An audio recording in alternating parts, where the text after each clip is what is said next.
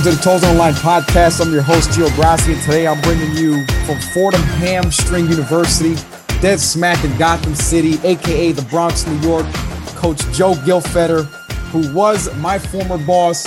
I probably still look at him the same way. Great friend. I like to call him a friend now because I currently left Fordham, FYI. That's a spoiler. Coach Gil, thanks for finally hopping on the podcast, man. We've been talking about this for a long time. How you feeling, man? How's things going out there in the Bronx? They're going well. Summer training's wrapping up in about one more week before we start football camp. And then all of our sports are going to start coming back, gearing up for this fall season. But it's funny that now, we're in two different spots talking about strength and conditioning on the podcast, whereas you used to be, 15 feet away. So it's funny how it works out, but it's going to be fun regardless. Yeah, we had a live session podcast going on every day. Now we get to record one. Exactly. But Coach, take some time to, talk about yourself, where you're from, sports you played, where you studied, strength and conditioning wise, how you got to Fordham University, man. Absolutely. So I grew up in New Jersey, Berkeley Heights, New Jersey. Went to Governor Livingston High School, played football, did track and field, baseball, basketball, so all the kind of traditional sports. After high school, went to Ithaca College and played 4 years of football up there for Ithaca College Bombers. After college, in college, I studied exercise science, and I always kind of knew that I wanted to be in strength and conditioning. It was always a passion of mine. And I think it started when first of all, you hear about athletic training and you're like, oh, okay, I could train athletes. And then you learn that, okay, athletic training is a completely different profession and major in and of itself.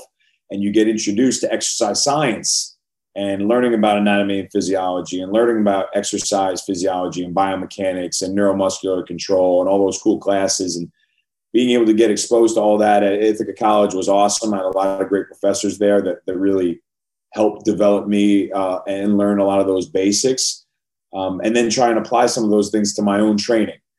One of the things I kind of laugh about is we didn't have a strength and conditioning coach at Ithaca College, so we were pretty much on our own in regards to training. And to be honest with you, it was probably a good thing because I might have been too much of a hot-headed 18 to 22-year-old that I don't know if I necessarily would have listen to the strength and conditioning coach if I was someone who had maybe read something different or believed something different.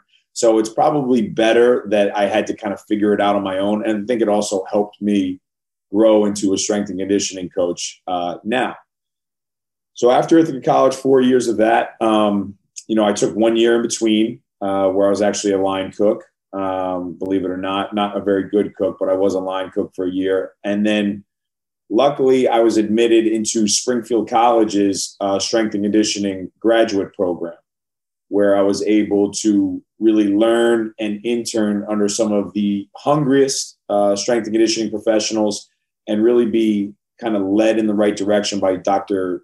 Brian Thompson, who still to this day I try and keep in contact with. And I thank him and try and tell him how grateful I am for the opportunities and the direction he pointed all of us to, because he really facilitated anything that we really wanted to do and really tried to help all of us get to where we wanted to get. So I'm going to be forever indebted to Brian Thompson and Springfield College.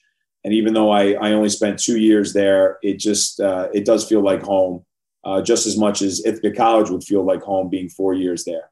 After Springfield College, I was very, very lucky to get a job at Dartmouth College. And Dartmouth College, I was able to work with men's basketball, assist with football, and then a whole host of other teams that you normally would not be able to coach. So I coached sailing, I coached heavyweight rowing, lightweight rowing, women's rowing. I worked with squash. I worked with equestrian, along with more traditional sports with the soccers and the lacrosses and the footballs and the basketballs. I was able to get exposed to different sports that you don't necessarily get to train every day. So being able to coach different athletes, different mindsets, male, female, everybody, that was very, very valuable. And I spent 3 years there up in New Hampshire. And then March 12th, 2018, I still remember it to this day. That was my first day coming down here to take the job at Fordham. So I've been here just over 3.5 years. And it's kind of funny how the world goes round, because my dad grew up a few blocks from here in the Bronx. My mom grew up in Brooklyn. I was only about 30 minutes away. I grew up in New Jersey. And when my dad would take me to Yankee games, and I was like 5, 6, 7 years old, I was always like, I want to live in the city. I want to live in the city. I want to live in the Bronx, and we were big Yankee fans, always have been, always will be. It's funny kind of how it takes till, 2018 to actually, for that to come to fruition and actually happen. So very, very lucky. And it's, being able to work with guys like you, guys like Joshua Greer and Steven Giorgio, it's really helped me develop as a coach, and it's been awesome. I can't wait for it to keep going too. Yeah. You got to be tough to live in the Bronx too, right? Absolutely, man. That's one thing I learned is that the Bronx is a whole nother animal in regards to, life in the Bronx. But I love it, man. It's such a unique place. Like when there were times in the beginning of the job, I don't know if I ever told you about this, but I would, you can get flustered, you can kind of get overwhelmed with the responsibility, particularly me being a first-time director. What I would do is I would just go walk down Arthur Avenue, being able to have that right in our backyard.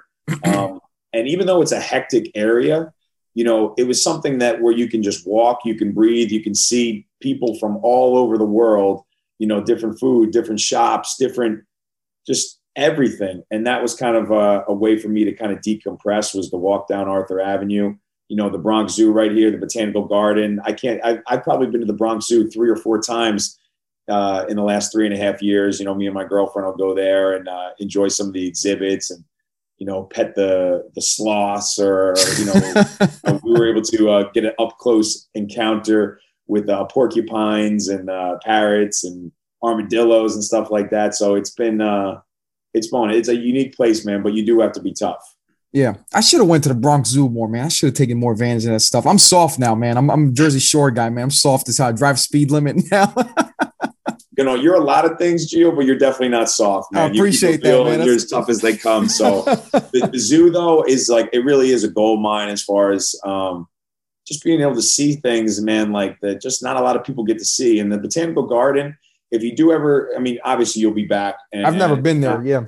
I'll definitely make sure that I'll get you back. But when you come back with the wife, one of the things is good is they have the train show during the holidays. Okay. And they do this exhibit, man, where they make all this, like, they almost recreate New York City, like Bronx, Brooklyn, Manhattan. And they do it from like literally like leaves and sticks and rocks. And the artistry that went into this exhibit at the Botanical Garden was like unbelievable. I never heard of that. Yeah, train show every year during the holidays. Train show, really huh? Cool. Damn. Yeah, that's another. The Botanical Gardens right across the highway, right across the street, man. I don't know why I never took a trip there, man. I'm corny as hell, man, with that stuff. That commute got me. That commute got the best of me. See, I just talked about how much of a Yankees fan that I am. They never been to a game yet. Down here, I haven't gone to one Yankee. So, like, while I am a Yankees fan, you can never convince me that to root for any other team. But I got to get to the Yankee game. But, we got thrown off by COVID a little bit. And we all get busy doing stuff. So we don't necessarily take advantage of the city, even though it's right in our backyard. Sometimes you just get, I don't know, you think about traveling somewhere else when in reality, you've got the best city in the world right here. Yeah, right, exactly. It's funny because we're down here in the Jersey Shore now, and it's like I haven't even been to the beach yet. It's like, what the hell am I doing, It's literally right there. But, yeah, it's almost like you think about what's on the other side versus what you have right there. What's right in front of you, yep. That happens in everything. But, yeah, I got to get to a Yankee game. I got to get back to the Garden. There's so much good around here. Yeah. Well, speaking of the Bronx, Coach, I want to stay on that topic now because training-wise, Fordham University, we became known as Ford Hamstring University. Social media knows it. ESPN won't acknowledge it. That's all right. We'll get there one day. But, people have been hitting me up. They've probably been hitting you up, Coach Greer, Coach Giorgio, about the Bronx curl, which is essentially a single leg Nordic. But we call it the Bronx curl because if the Bulgarians can take the split squat, we'll take that. But yeah, talk about the posterior chain development in itself, including the Nordics, the GHRs and all that stuff. People like to get fancy and sexy, but I want to talk more about the Nordics because I think we did a great job. I think you did an outstanding job programming it and progressing it over time. To be honest with you, the Nordic curl is something that I kind of became infatuated with as a GA at Springfield College. Okay. And there was a joke that I used to have with Scott Leach, who was a really good friend of mine and he was a GA at Springfield as well, there was a few things that you can go to the bank on.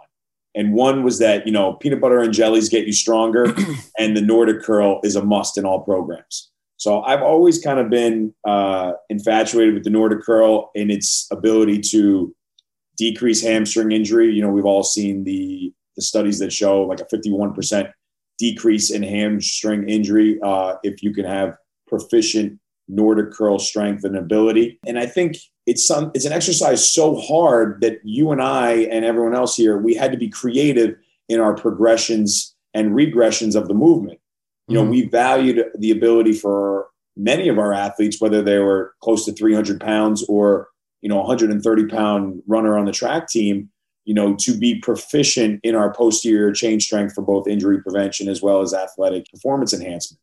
So I don't know if you remember, but we literally had 20 exercises written on this board behind us in regards to, okay, how do we start somebody on the journey to do a Nordic curl? Right. Yeah. And we got to the point where we have, some football athletes that can rep out 20 reps on the Nordic curl. So we're like, all right, how do we progress the Nordic curl? And then it came to a single leg Nordic curl, which we deemed the Bronx curl.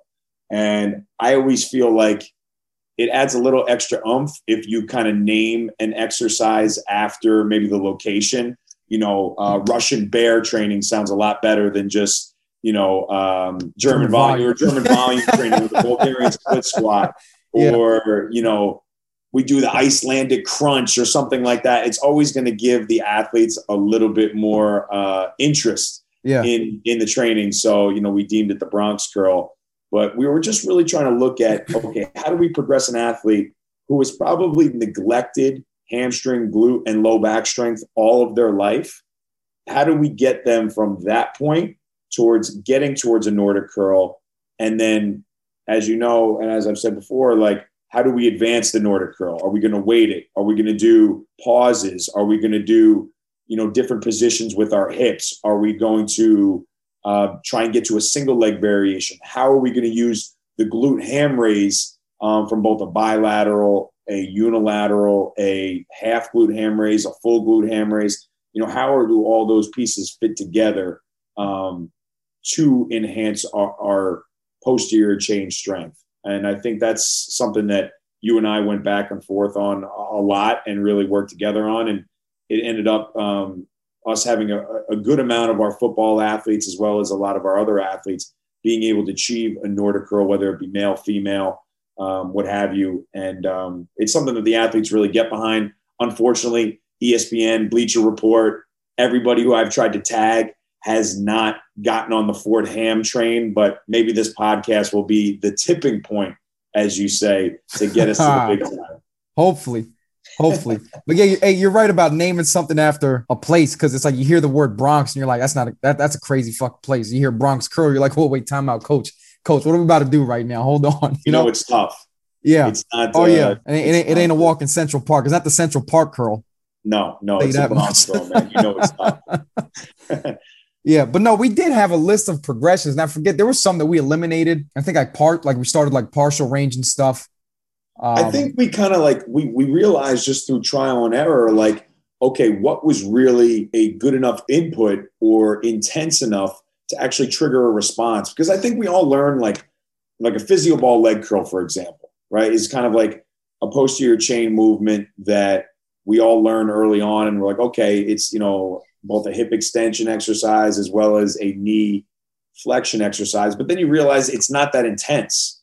And for someone outside of a beginner, or maybe someone who's just getting introduced to the weight room, it doesn't really serve the value that maybe we're looking to get. So it's like, okay, how do we get someone in a Nordic curl? Like, okay, let's utilize some isometrics, right? We're going to get 10 to 15 degrees of strengthening in both directions. So how do we do different isometrics in that Nordic curl position? Okay, we can do it from a leg straight position.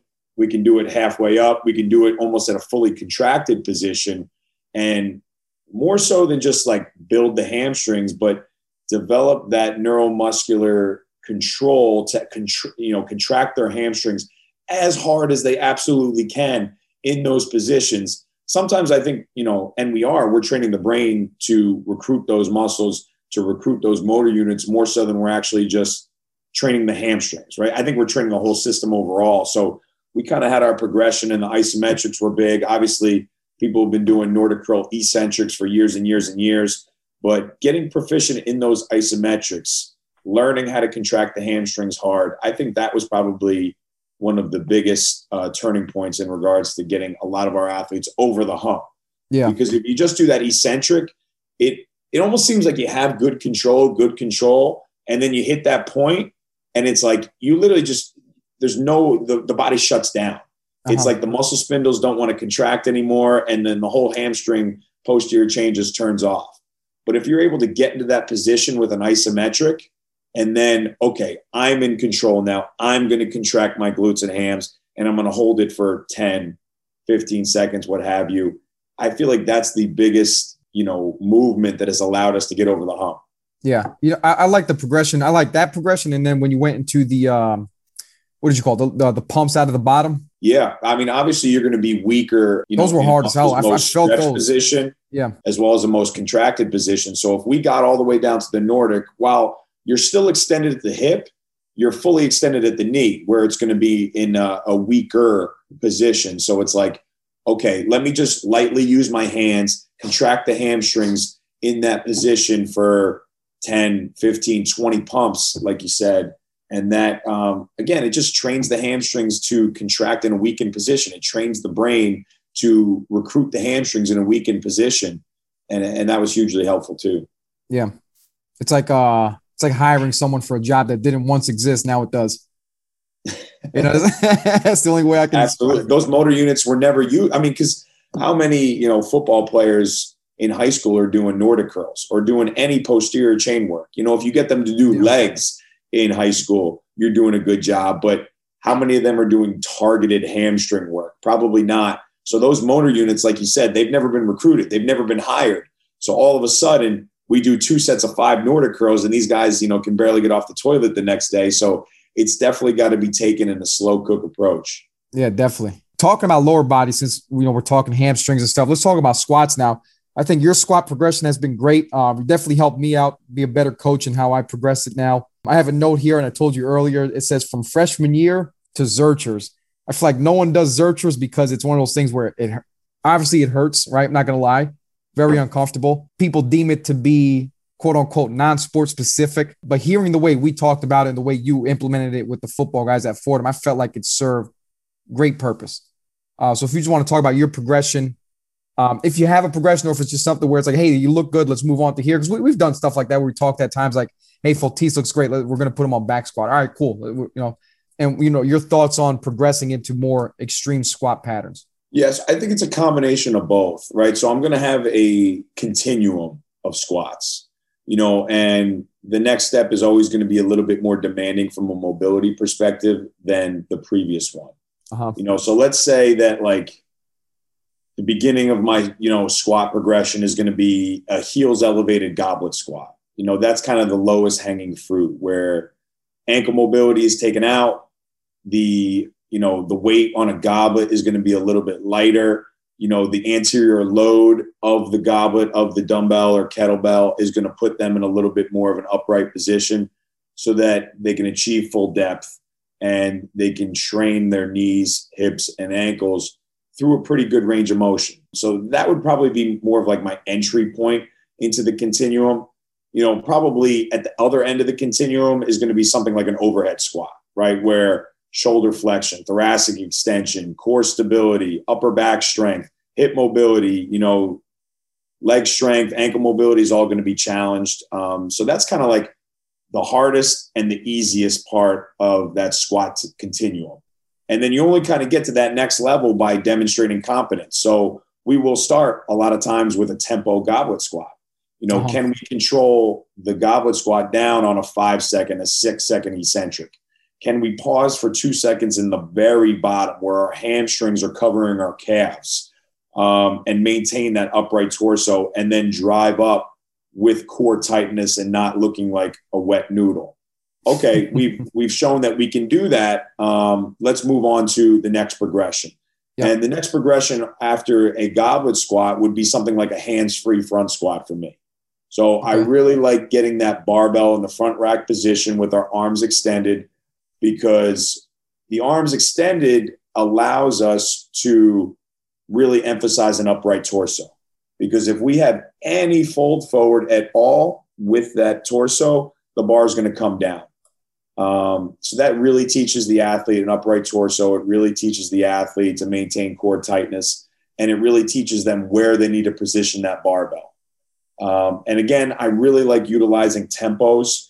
Not so much. I do like utilizing them for athletic performance enhancement, and we've all been influenced in a positive way by people like Charles Poliquin emphasizing tempos, and Cal Dietz and his triphasic program. So we've all been grateful to have those guys emphasize utilizing tempos, but I think there also can be utilized a lot to teach. Because when you slow things down, regardless if it's in the weight room or sport, you're able to really dial in on the correct form. And then as you understand that form a little bit better, okay, now we can employ, some different techniques for explosiveness or velocity-based training. But that's going to come a little bit later. So after we do a hands-free front squat and we utilize tempo with that, then we'll actually get into a clean grip front squat where the athlete will be in that, front rack position. And we're always going to be cueing a lot of things from our chin position, our neck position, our upper back position, our elbow position, engagement of our core, and how to brace effectively. And then again, we always want to get in that full range of motion with our hamstrings covering our calves, upright torso. I'm a big proponent of full range of motion squats.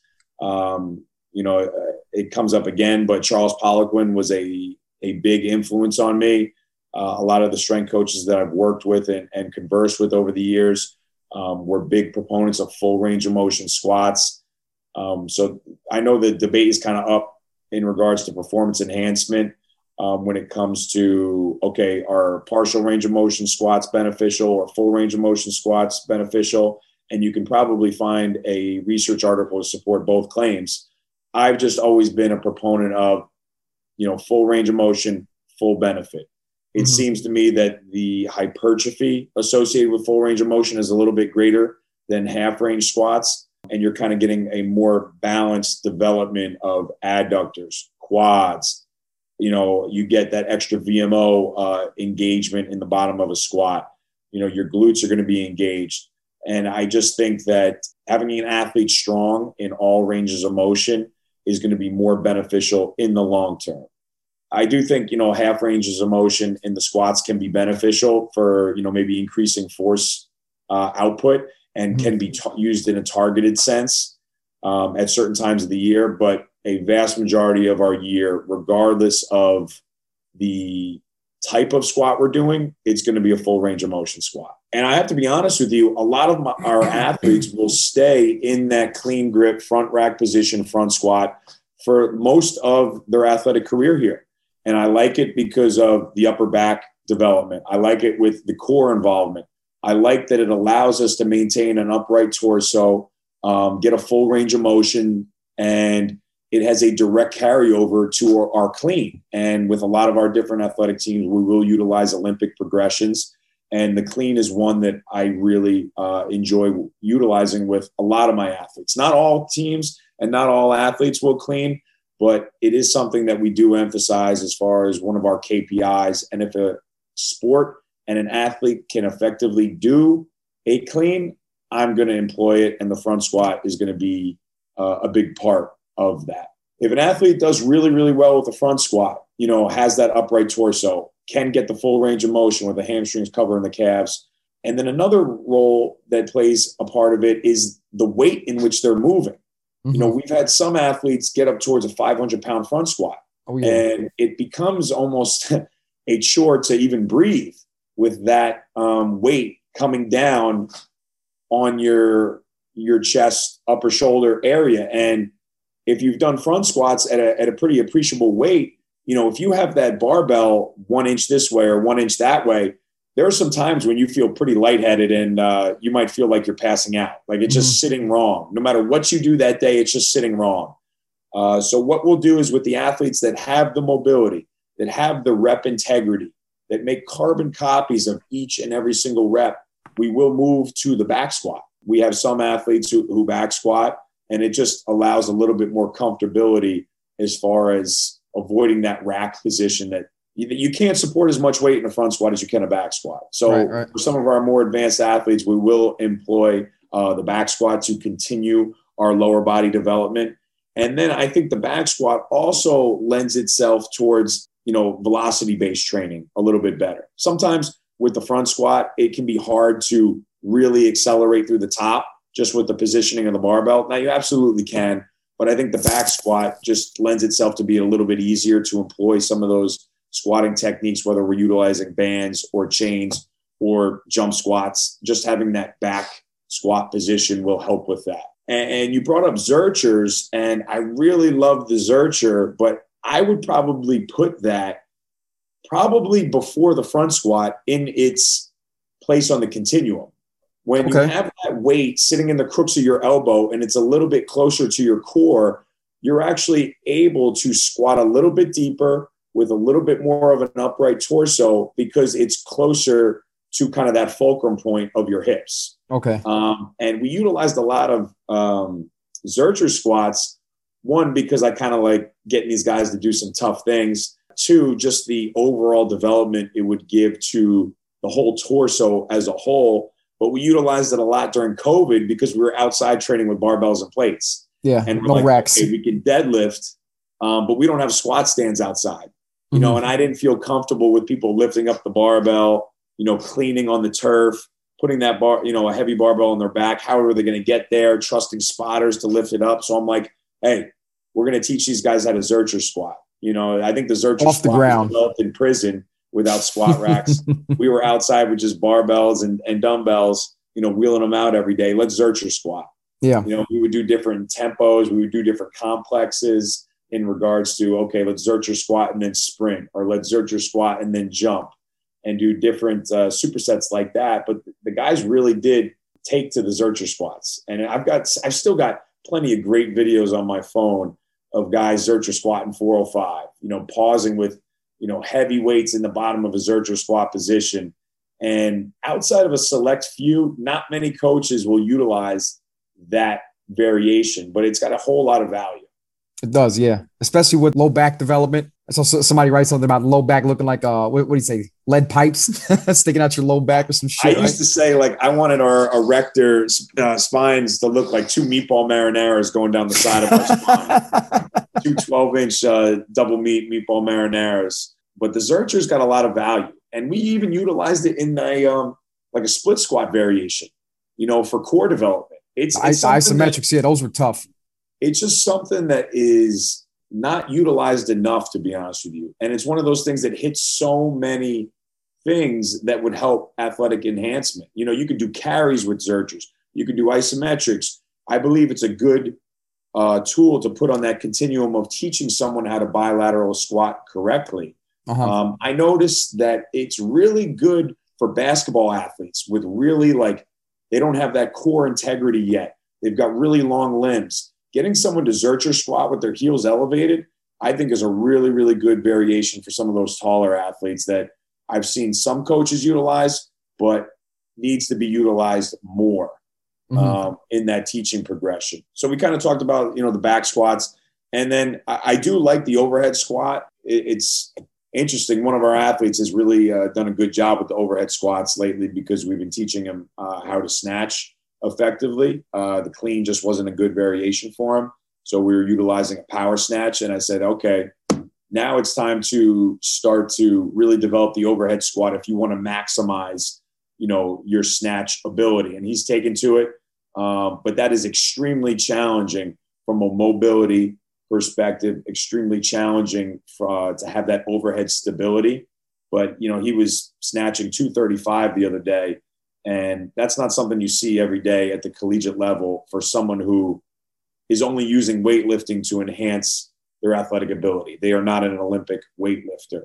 So he's doing a pretty good job with that. But I think we all kind of utilize the overhead squat either as something to help, develop mobility, shoulder stability, upper back strength. We could do different types of variations from an overhead squat position. But It's something that I would see on one end of the spectrum, whereas my goblet squat kind of starts that bilateral squat progression.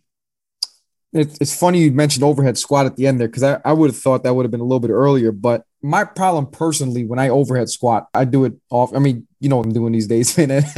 Snatch, clean, squat, right? Good program. Is the T-spine extension. And I feel like I'm using too much shoulder. I think I got hypermobile shoulders, man. Them things get all the way back there. And I just don't have the extension at the T-spine, man. What are some things that you've seen? Or I guess, you know, with the guy you're doing the overhead squat with now, you know, what are some things you work on to improve on that T-spine extension, if there is anything? Or is it just a thing that with time and age, I'm 34, my T-spine might be starting to lock up on me and the keys are being thrown away, so I don't even know. But what are some things you think can help improve? Like, is T-spine extension a limiting factor for overhead strength?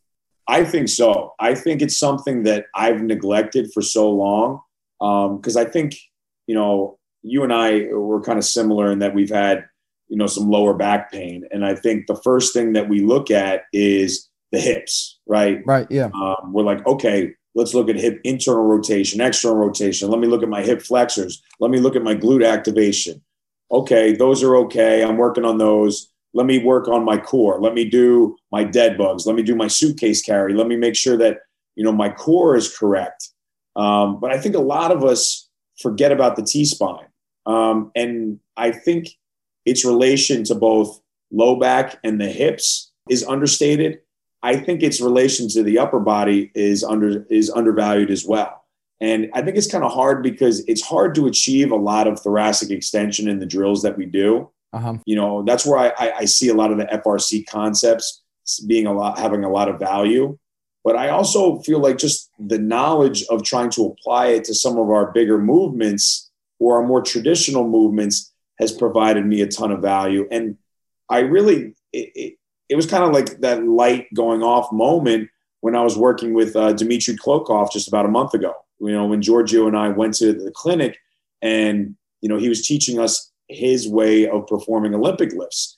And the positions he was having us get into in the front squat, in the back squat, in the bottom of the clean, really taught me that I was not achieving nor coaching the chin, the head, and the thoracic spine position that you really need to be as strong and as mobile as you can in a sport as demanding to be strong and mobile as Olympic weightlifting. Right. You know, and we utilize those Olympic variations with a lot of our different athletes, whether it be a snatch, a clean, or any of its derivatives. But until you learn from someone like Dmitry Klokov, a world champion, about really getting into the right position, I had no idea the thoracic and upper back strength it really takes to do those movements correctly. Mm-hmm. I mean, he had us on 40 kilos shaking like a leaf, to be honest with you. But just his cues with his chin, his upper back, it really changed my perspective on not just setting the feet, the hips, the core, because I think that's what we focus a lot on. But where are we positioning our eyes? Where are we positioning our shoulders? Where are we positioning our upper back and T-spine to also make sure that we're utilizing the correct muscles? Because if I have forward head posture, if I have rounded upper back, thoracic area, and I don't have the correct mobility to get into that correct posture, I'm going to have to compensate somewhere else. So whether it be the shoulder, like you said, maybe having hypermobile shoulders, or, possibly kyphotic through that upper back that makes those shoulders round a little bit more and impinges that joint a little bit more. Maybe that's going to be at the root of not having the correct thoracic extension. Or for someone like me, it was like having undue back pain.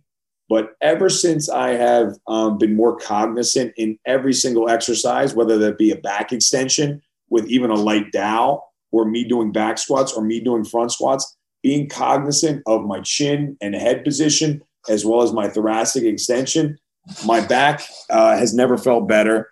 And it really allows us to get in that position that we've been trying so hard to coach with a lot of our athletes. Yeah. I've been trying to focus on T-spine stuff a lot. I mean, you see me, I was doing a lot of, like, you turn around, talk to me, you see me coming to that upright torso. I mean, I was just trying to work on it, but it's hard. I don't know if there's because some of the exercises that we've all been taught, like no monies or floor slides or open books or getting on the peanut and doing a thoracic extension or a foam roller.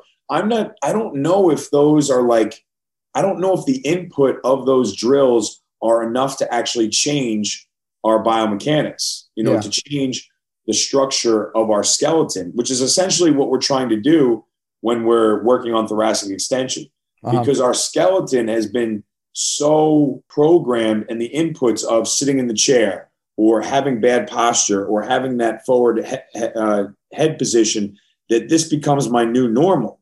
And it's like, okay, what input do I have to give my body to achieve the opposite, where I do have that upright torso?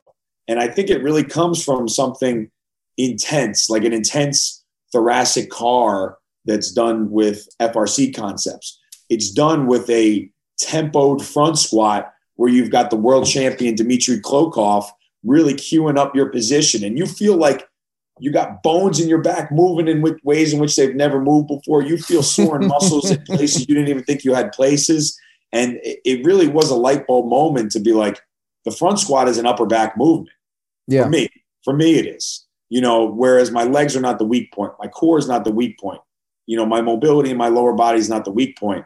For me, it's that thoracic extension. It's that upper back drill. Same thing with the back squat. For me, it's not even a leg strength issue anymore. It is a upper back strength. When I'm teaching these guys or teaching myself and some of these guys how to do a back extension, the glutes and hamstrings and low backs are going to work. Okay. But can I cue these guys up with chin? Can I cue these guys up with their chest to reverse all the sitting and the rounding and the texting that these guys do so that we do have more optimal posture? Because a posture is really going to be an expression of a lot of things just outside of, how we sit or stand. It's going to relate to our emotions. It's going to relate to our mindset.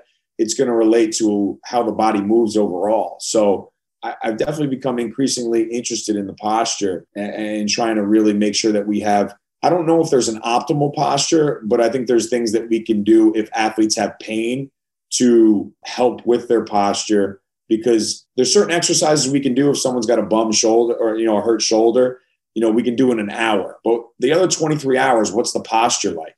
What are the inputs that they're putting inside their body for the other 23 hours? We've got to do something in here, or at least put it inside their mind to move in a way that just allows them to have good inputs throughout the entire day. Yeah. It's like you're downloading porn and for 23 hours. And then for that 1 hour, you're trying to upload great. And it doesn't sync. You don't got the, you don't got the hard drive space to upload that much. Yeah. You take 10,000 steps a day, what are those inputs like? Those ones might make more of a difference than just, the hour of core work we do here or anything that we do. We have to make sure that we're putting in enough of those right inputs. Yeah. I try to do those foam rollers and the peanuts. It feels good, but it's all passive. It's like you said, if the intensity is not there, if it's not active, then you're not really doing stuff. So I started laying on my stomach, but I would go on my stomach, hands across my low back, and I just try to extend T-spine. 99% of the time, I'm going to extend my low back, but I'm always trying to go back down, nose in the ground and trying to just try to lift everything above the nipples to the top of my head off the ground. Bang. If I can do that, then I feel good. If I feel the bones crack, and like you said, right? Yeah. I'll do my overhead squats, and I'm just focusing on just keeping my pelvis where it's at, keeping the bar where it's at, open up the chest. And again, I'm feeling pop, pop, pop, pop, pop on the way down, Yeah. There's a great quote by Gary Ward, and that's somebody who I've been trying to learn from a lot. But essentially what he says, and I hope I don't butcher it, but it's bones act, muscles react. So if we can put ourselves in the right position from a skeletal standpoint, the muscles are going to do their jobs. So if we can really get those athletes in the correct position from a skeleton perspective, the right muscles are going to fire correctly. And if we can consistently fire those right muscles, it's just going to become our new posture, our new norm, so that every input that we put in throughout the rest of the day is facilitating health, is facilitating performance. Mm-hmm. And I got to agree with you with the front squat being upper back dominant, because most guys fail when they just can't hold the bar up. Posture crumbles and then bar goes into the crash bar. But Anybody that disagrees with that, I'd say, film your guys at a heavy set and see their posture. And then that question will answer itself. But that's good stuff, man. I loved everything you talked about. T-spine, I feel like I could talk about that for days, man. Because it's just been like a new topic of, you and I, we talked about it a lot at the office, but it's just been one thing I've been trying to hone in on this summer. And it's like, I just can't figure out what it is, I think it's like at least I can only speak for myself, but I was so enamored with the hips, and we're always doing most of the muscles or most of the movements that we choose as strength and conditioning coaches are going to be hip dominant, knee dominant exercises. Hip drive. We're always looking at, the squats, the cleans, the deadlifts. And while those are extremely important, like I think it just creates, or doesn't, we just have such a focus on the glutes, hamstrings, quads, and maybe like the anterior core, but we don't talk about the T-spine enough. Yeah. And like you said, working with baseball, working with swimming, working with some of our more overhead athletes or football athletes who are going to take a lot of pounding on the shoulder joints. If we don't address the T-spine, I think we're doing a big disservice. I would say that goes for both extension and rotational, because I think my rotational capacity has decreased over time. That's just what happens after the age of 30, right? Yeah, but it's something that you and I don't do as much anymore. Like how often are we, throwing a baseball anymore? How often are we really doing things that demand rotation? So I think it's probably important as we get a little bit older, and it's something that's important with our athletes as well to like, okay, we need to have some type of rotational movement in our program, regardless if we're a quarterback, baseball athlete, or a swimmer for that matter, because being able to disassociate the hips or the pelvis from the shoulders and the T-spine, it's just going to allow us to be better athletes overall. So I think the med ball work is extremely critical. I just wrote on my Twitter the other day, like I think one of the most valuable tools a strength coach can have is a wall. I saw that. That was a good post. I love being able to go outside and we've got our med balls and we can do different rotational throws. Mm-hmm. And the wall allows us to do that and have that recoil with both our core absorbing as well as creating force, being able to disassociate our hips from our upper body. I think it's something that's it's got a lot of value and it's free, right? If you got a wall, you got a med ball, you can get a lot of good work in. Yeah. Just to reiterate, brick wall, right? Don't miss a sheet. Don't mess up the sheetrock at the crib, man. Mama's gonna be pissed. Exactly. Make sure it's a brick wall. Go to the park or something. Right, throwing the 8-pound med ball against a sheetrock wall. God bless you, man. But this is good stuff. Very educational. I love it. But before we wrap things up, Coach, I want to talk about nutrition because you kind of sparked my interest at Fordham about nutrition because you were heavy into it when we first met. Smart as hell about it, even though you say you're not, you're still learning, but I took a lot away from you. Talk about some things that you believe are, top choices to help athletes or people in general live and compete at a high level. And I know we always talk about, hey, if your nutrition's not 100% excellent, you shouldn't be talking about supplements and that extra stuff, which I believe in and I continue to say to this day. And like Giorgio said, no one's a purple belt, we're all white belts in nutrition because we still don't know how to eat well in general. But just talk about some things that you believe are the go-tos to help people live and compete at a high level.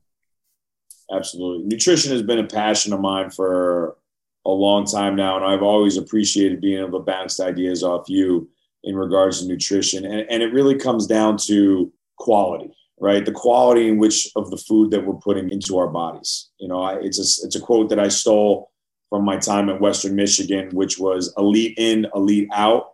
And that goes into all aspects of our life. And it was in reference to elite effort in, elite performance out. But I firmly believe that in regards to nutrition as well. And it really is the X factor at the collegiate level. And it probably is the X factor at every level, to be honest with you. Mm-hmm. And you would know more about, how the NFL guys eat. We all know that there's plenty of high school athletes out there that are probably not fueling themselves with quality nutrients. And I see that at the collegiate level as well. The first thing that we always want to make sure that we emphasize to anybody is the quality of the food that they put inside their body. And it's a very intimate relationship with food, right? It's something that's actually being ingested and assimilated by your body. Mm-hmm. It's not just dirt or something that's being on the exterior of your skin. It's something that's going inside of our body So we should really want to put the highest quality food inside our body.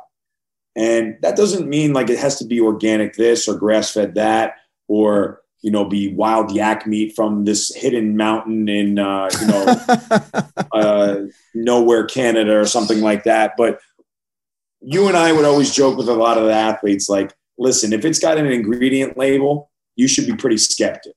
Mm-hmm. If it's got a commercial for it, you should probably be skeptical. If there's a cartoon character on the box, run the other way. Yeah. Because those are not going to be the things that you want to put inside your body for optimal performance. And a lot of the youth athletes, a lot of the collegiate athletes, the body is so forgiving and they can just really do whatever they want and feel okay. But if you're really trying to achieve optimal performance, if you're really trying to achieve optimal health, the food that you put inside your body, the fluid that you consume to hydrate your body, it really becomes something that is of paramount importance. So what we're trying to emphasize to our athletes and anyone that we work with is the quality in which we put of the food in which we put inside our body. So I'm constantly testing these guys on, hey, can you name me 3 elite protein sources? And inevitably, there's some athletes who just don't know what quality protein sources are. Peanut butter. That's what they say sometimes, right?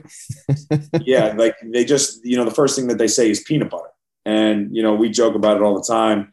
But whoever perpetuated, this idea that peanut butter was the athletic, the premier athletic choice for protein, should get a medal because they have really propagated that to all the athletes. But to me, to the guys in my room, peanut butter is not an elite protein source. Typically, it's going to be some type of meat, egg, or fish, some type of protein that is going to deliver all of the essential amino acids that are going to help the body recover from a training session. So educating the athletes first and foremost on what an elite protein source goes a long way. We want to opt for something that is baked or grilled or boiled as opposed to fried, breaded, and got a whole bunch of cream sauces added to it. Then we want to talk about what's an optimal fat source. I think there still is to this day. People are afraid of fat, and there's so much benefit that comes from consuming the optimal or the healthiest fat. We're teaching these athletes the benefits that come from the omega-3s in your salmon, your sardines, your mackerel, your herring, the fish oil, the omega-3s that are going to come from olive oil, avocados, cashews, walnuts, almonds, Brazil nuts. We try and make sure that we provide these guys with great snack options inside of the locker room where they can get that dose of healthy fat, because it's going to be so good for their joints. It's going to be so good for their immune system. It's going to be so good for their hormonal environment that it's going to allow them to feel good and perform at their very best. Uh-huh. And fats are something that a lot of people shy away from, either because they're afraid of extra calories or they just don't know. They think that consuming fat is going to lead to them getting fat, when in reality, that's not the case at all. Mm-hmm. And then, our final macronutrient is carbohydrates. And this is something that we've got a lot of access to here in America, is any type of refined carbohydrate that you could ever want, with cereal, pasta, breads, bagels, things like that. But I try and get my athletes to opt for things like potatoes, things like rice, things like oatmeal. And, there is a little bit of pasta in there as well. Some athletes can get away with it. Some athletes can't get away from it if you're really trying to optimize body composition. And carbohydrates are typically going to be dependent upon how lean we are from a body composition perspective. And we've done a better job of taking body composition on our football athletes a little bit more regularly and monitoring their body fat percentages. And that will help us in regards to where our macronutrients need to be, what focus we need to have in regards to our post-workout replenishment. And carbohydrates are going to play a large role, in that differentiation of athletes of different body composition. And then finally, and probably most importantly, is trying to get our athletes to consume more fruits and vegetables.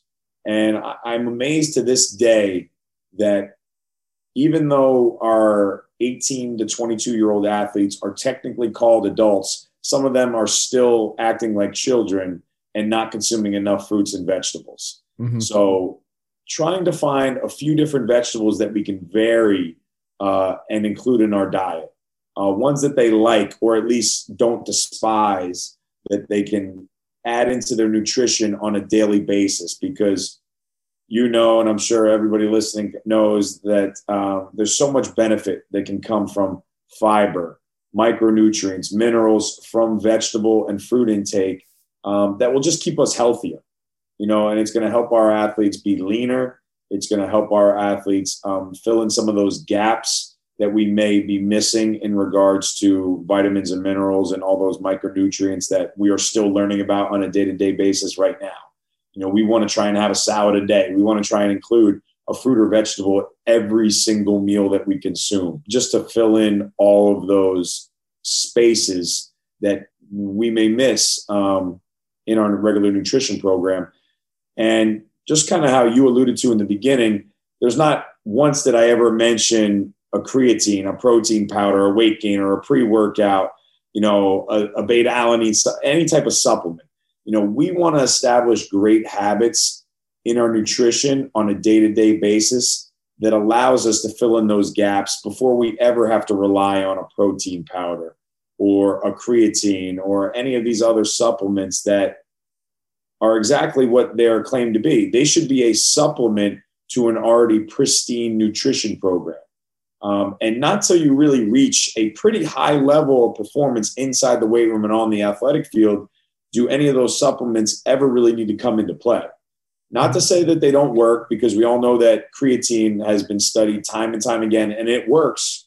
I don't think it's necessary for an athlete to take that until they reach a certain level of development.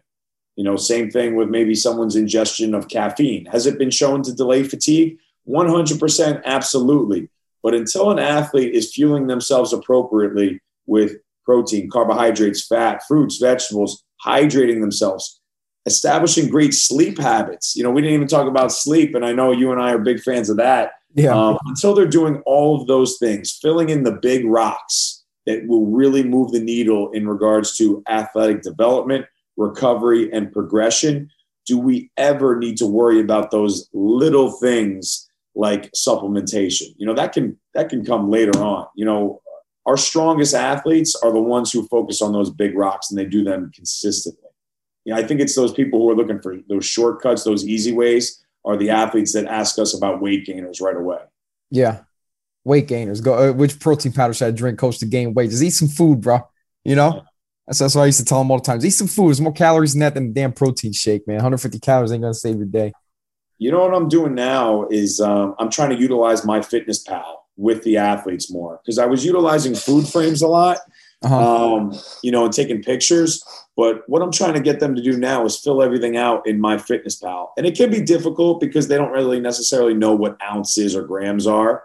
But there are certain selections on MyFitnessPal where you can just say chicken breast or 1 cucumber or something like that. And now we can add all the calories up so that they can see if we're practicing and lifting and you weigh 220 pounds, but you want to get to 240, they might be able to, it allows for them to see how few calories they are eating to elicit that growth in their muscle tissue. Okay. So it's, instead of just like looking at the picture, now we're actually getting some numeric values as opposed, to see if like, okay, we're not eating enough to facilitate growth. We don't need a weight gainer. What we need to do is have the discipline to go to the dining hall 5 times a day, put high quality food in our body, recover like we need to do it consistently. But let's take a look at MyFitnessPal. Let's see if you really think you're eating as much as you say you are. That's valuable stuff. You want to talk about sleep real quick? Yeah, I mean, gems in there. I'm huge on sleep. You're the man when it comes to the sleep, because you were utilizing the Sleep Cycle app. Yeah. And you were utilizing that a lot with water polo here, and it was really great to see the trends over time. And the people who really progressed the most were those who were really optimizing their recovery. And we know that even though we all like those, foam rollers or the guns that, massage our stuff, no recovery is going to be as great as sleep. And if they sold all the benefits of a great night's sleep in a pill, it would be the most widely bought pill in the entire world. Mm-hmm. So really emphasizing good sleep habits, I think, is something that you and I really tried to emphasize with the athletes, and just strategies to do it. Okay, are we going to listen to, we're going to try and avoid our cell phone, our computer, or our TV 30 minutes, 1 hour before bedtime so that we can avoid blue light exposure, get that melatonin production so that we can get a more sound sleep. Hey, are we keeping our room at an optimal temperature? Because it's going to be a little bit easier to fall asleep and stay asleep if it's a little bit chillier as opposed to warmer in our room. Hey, what's our routine going to look like prior to bed that is going to allow us to decompress and relax? Are we reading reading in bed would be fine, but are we eating in bed? Are we on our computer in bed? Are we playing video games in bed as opposed to reading, maybe some type of novel or doing some type of light stretching or meditative exercise to allow for our body to get into a parasympathetic state and more optimally go to bed? So teaching different athletes different strategies to help them go to bed, I think really help them. And there's so many different things that we can do because, the sleep really is another X factor in regards to recovery and very similar to nutrition and one of those big rocks that we want to make sure that we're moving and making part of our program as a whole. I should go get a PhD in sleep, man, because I feel like I studied so much and I learned so much. What I found was freshmen always sleep the worst because one, it's a new social context to them. They want to hang out. Plus, two, for our, I don't want to say benefit, but for our world at Fordham, being in New York City, I mean, as an 18-year-old, shoot, good luck trying to keep them on the leash, man. There's 1 million people, 9 million people there, right? 10 million, something like that. But so that was one thing for them. They just didn't know how to socially present themselves when it came time to hanging out, disciplining themselves with sleep, schoolwork, and sport. That, and two, biggest complaint outside of social environment was dorm room. Dorm rooms are hot. They suck. Sleeping with a non-athlete, right? They call them NARPs up there. That was always tough. But over time, what I saw was the seniors and juniors slept better than freshmen. Sophomores were like up and down. But seniors knew how to socialize. They knew when it was time to turn up. They knew when it was time to, take it down. You'd see week after week, hey, okay, this is probably a party weekend. Okay, this is midterm weekend. I get that. This is finals weekend. I get that. But over time, that's what I found. And plus, seniors, when they got the choice to sleep in those off-campus apartments, I guess they had their own rooms, air conditioners in the window, so they were able to sleep a lot better. So I feel like those are pluses and minuses when it comes to assessing sleep with a college athlete. So those are the only gems I took away from it. Other than that, nothing too sexy, nothing too crazy. I think just being able to have that data, though, like you emphasize with that team, it's like you may think that you're sleeping okay, and then you look and see how restless you were, or how much you were actually moving, or how poor your sleep was. And then obviously what gets measured gets managed. So then it's on the athlete to then do a little bit more homework on their part to say, like, okay, I value sleep. I value my performance in the weight room, on the field. What can I do to get better? What am I going to do? Am I going to invest in blackout curtains that are cost $20? Am I going to be consistent on the weekends when I could sleep in a little bit more? I could stay out later. I could sleep in a little bit more. Or I could make the right decision, go to bed a little bit earlier, wake up at the same time, even though I don't have that class or lift or practice commitment. And that's where you kind of see the discipline that happens with a junior or senior. Freshman, sophomore year, like you said, they're in a new environment. They're trying to experience college. Yeah. There's no curfew. Anything. Yeah, there's no parent curfew, nothing, none of that stuff. Yes, mom, I'm home. No, you're not. You're at a bar bathroom taking that phone call, getting off the phone quick, man. Absolutely. But that consistency, I think those juniors, seniors, they see that clock ticking, or, they're a little beat up from just college athletics overall, and they're going to try and take advantage of every single modality and strategy that they can. And I got to imagine what I hear in the pros, is that they're doing everything as well. I see these guys really investing in their recovery and their body. I think it just progresses from a freshman in college all the way to, you see Tom Brady and Russell Wilson and what they put into their recovery. LeBron James spending millions of dollars on every little thing to improve recovery or sleep. And And it's crazy because I think college kids should learn now, because I'm thinking about this now. It's kind of, you just mentioned the pros. Like a pro football player's lifespan is what, 3 to 4 years, I think. I think basketball is less than that. NFL, yeah. Yeah, NBA, unless you're a highly valued franchise guy like a Durant or a James, it's probably 2 or 1 year. But I was even thinking about it just now. Like college, that's your 4-year window. That's your 4-year resume to develop, to treat yourself like a pro, that 4-year window. And how do you extend that? Well, you learn that stuff early versus I remember, what's his name? Martin Rooney talking about it when we were doing, when I was at Parisi's with his combine prep. He was telling guys, hey, we got 7 weeks to the combine, guys. If you wasted 4 years of not doing the warm-ups the right way, not lifting the right way, not doing stuff the right way, then guess what? These next 7 weeks are not going to help you test better to get a higher draft position. So I think that's another takeaway for college athletes. Take everything serious from day one. So when you get to, like you said, when that clock's ticking your junior, senior year, you're not like, oh shit, well, hey, I'm going to focus up. I'm going to do everything right now. Well, it's too late now, Absolutely. I was just saying that to the guys the other day because it came up in the book I was reading. It was like these people who claim to be game players, right? They'll practice at 80, 85%, but they'll turn it up for the game. Mm-hmm. It's like, that doesn't work.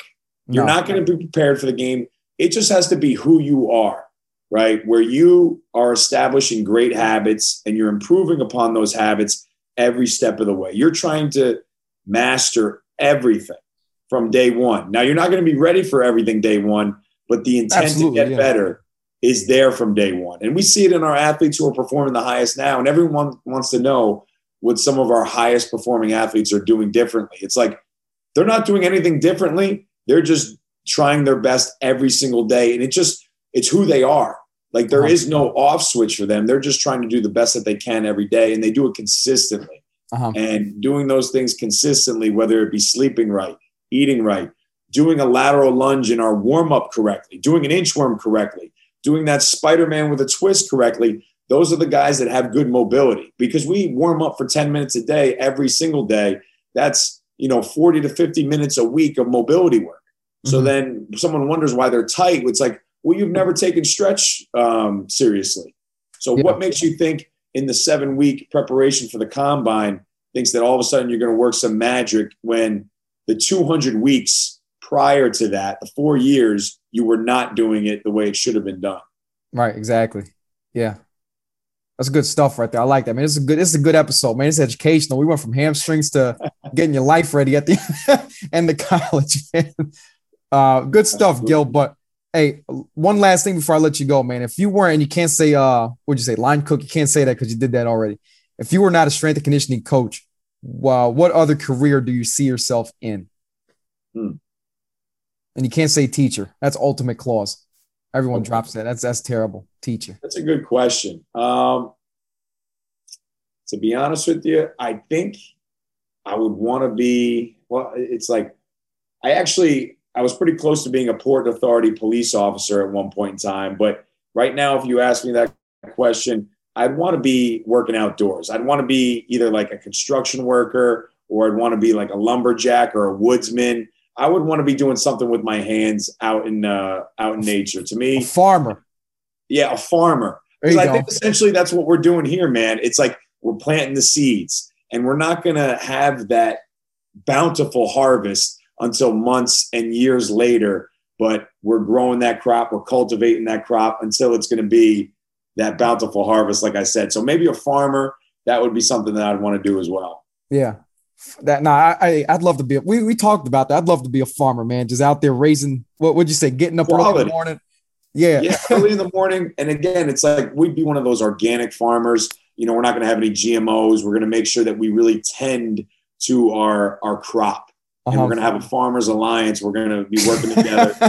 We're going to make sure that you got good crop, I got good crop, so that the cross pollination ensures that we've got the most elite harvest possible. Waking up what, 4 a.m, make your coffee, get out there, feed the horses, run the tractors. It's 6 o'clock at night, the sun's going down, you're sitting in the rocking chair just like that. Dude, you would have hands full of dirt, right? We used to talk about our hands are too clean, man. We got to make sure we get some dirt underneath our fingernails. And imagine the feeling as the sun's going down, like you put in a good day's work. And we don't even have to read those books on sleep, man, because we would be so good at sleep because we worked ourselves to the bone that entire day.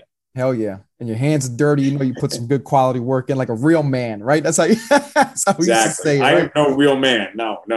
Washing your hands every hour with this COVID shit, man. Not compared to these farmers, man. These people putting in real work and stuff like that. It's that's what I would want to be, definitely. Awesome, man. Good stuff. Well, Coach Gill, man, I appreciate you finally getting on the damn podcast, man. It's been too long, and we finally got it done. But no, thank you, and I appreciate it, man. No, thank you very much, man. It was fun, and obviously we're gonna stay in touch for life, man. I've always appreciated what you've brought to our student athletes, and just being, like you said, not just a colleague, but a good friend. Appreciate it, man. Definitely. And yeah, we'll definitely be in touch. Like you said, for a lifetime, and we'll probably do this thing more than 1 time, more than 2 times. Awesome. In the future. So I'll talk to you soon. All right.